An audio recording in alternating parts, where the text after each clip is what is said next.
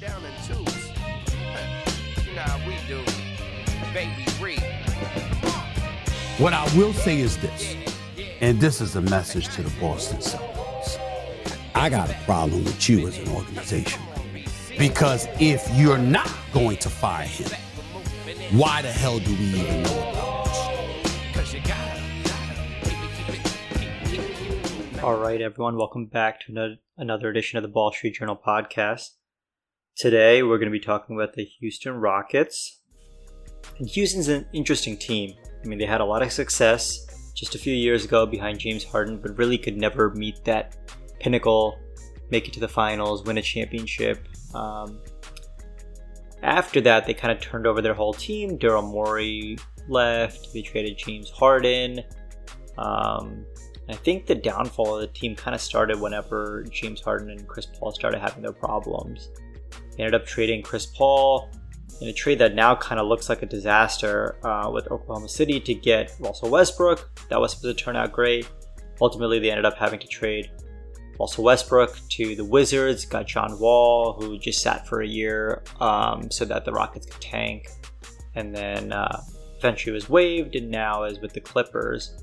Just to recap, the Rockets finished the year last year as the worst team in the NBA, which is sort of expected. Finished with a record of 20-62 with the flattened odds. Even though they had the worst record, they ended up with the third overall pick.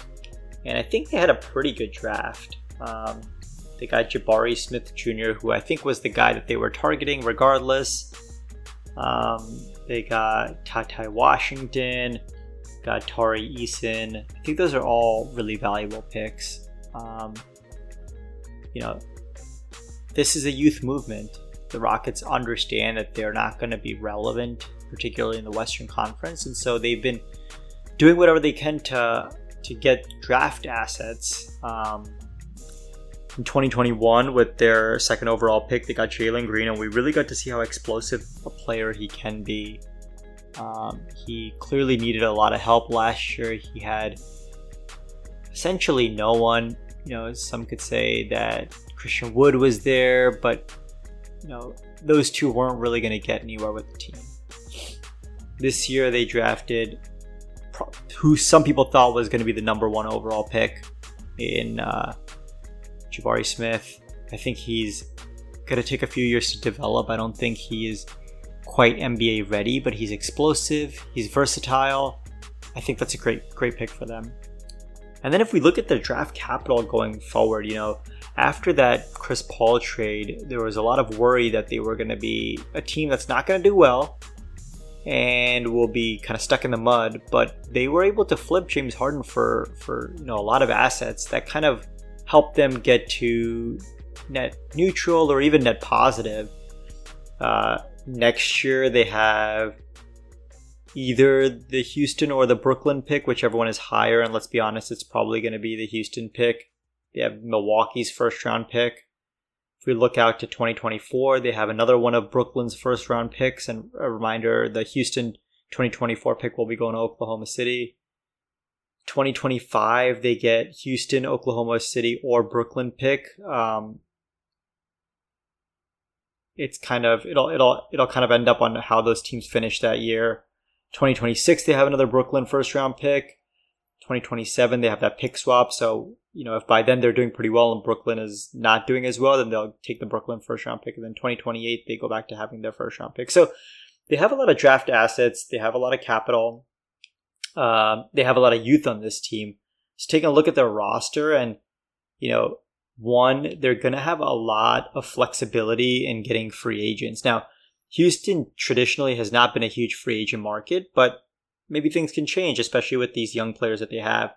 The guy on their roster that is kind of the odd man out that I imagine at some point during the course of the season is going to be moved is Eric Gordon. He's making, he's 33, making almost $20 million.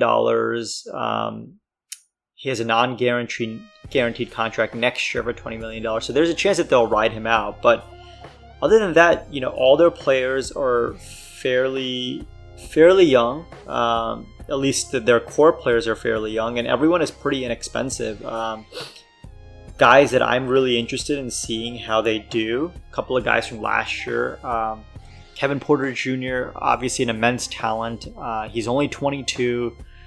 He's had a lot of off-court issues, so if he can get that right, I think he can be a positive impact player. We already talked about Jalen Green and how explosive he can be. He could, eventually become the face of the franchise as long as he's invested in making sure that he's getting better every year, not just on the ball, because we know that he's athletic, he can jump, has highlight plays, he's a very exciting player to watch, but also what can he do off the ball and playmaking. I think that's where his growth needs to be. Other guys that I thought, were really, really good last year, Jayshawn Tate.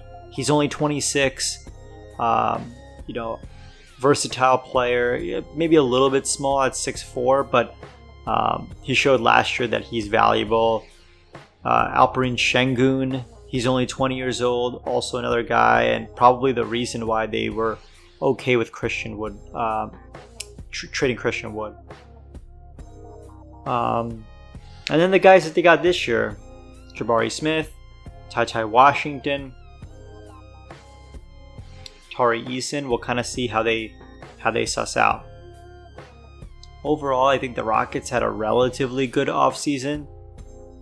I think it was important for them to hit a home run on their pick, and we'll quickly find out if that's going to work out and how the combination of Jalen Green and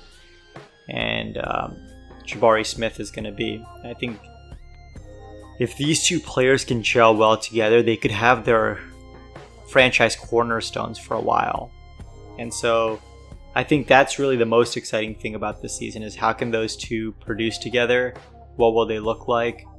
Other thing that I'm interested in is what is Kevin Porter going to look like on this team? Last year, him and Jalen Green looked really great on the court together, but can Kevin Porter keep his cool in the locker room and keep his off-court antics to a minimum? Other than that, the expectations for this team is pretty low. I imagine that they're probably going to be one of the worst teams in the NBA again this year. Maybe we'll be in that, Scoot Henderson or Victor Wembanyama sweepstakes towards the end of the season. But they can have a lot of growth, and I think that's going to be really important. And then the last thing is, what do they do with Eric Gordon?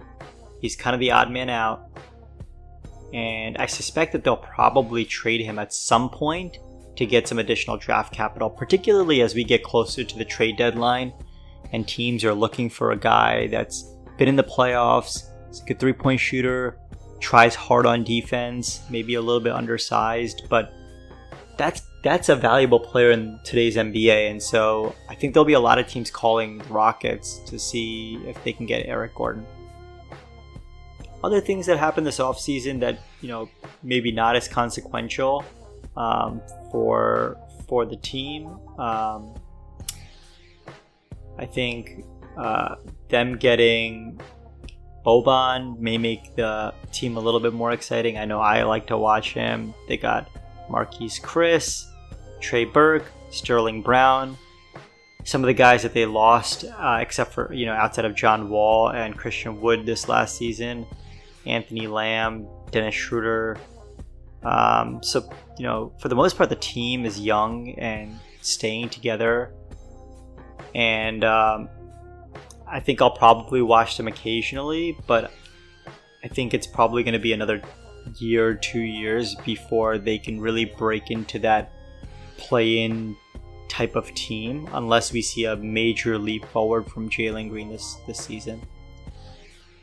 It's a short one today because the Rockets are who the Rockets are, and we won't really know what the future of this franchise looks like for maybe another 3 to 5 years as we see what the ramifications of the end of the Daryl Morey and James Harden tenure will do to the future of this team. That's all I got today. We'll talk to you guys next time. I want to thank our producer, Sandeep. Without him, this podcast would not be possible.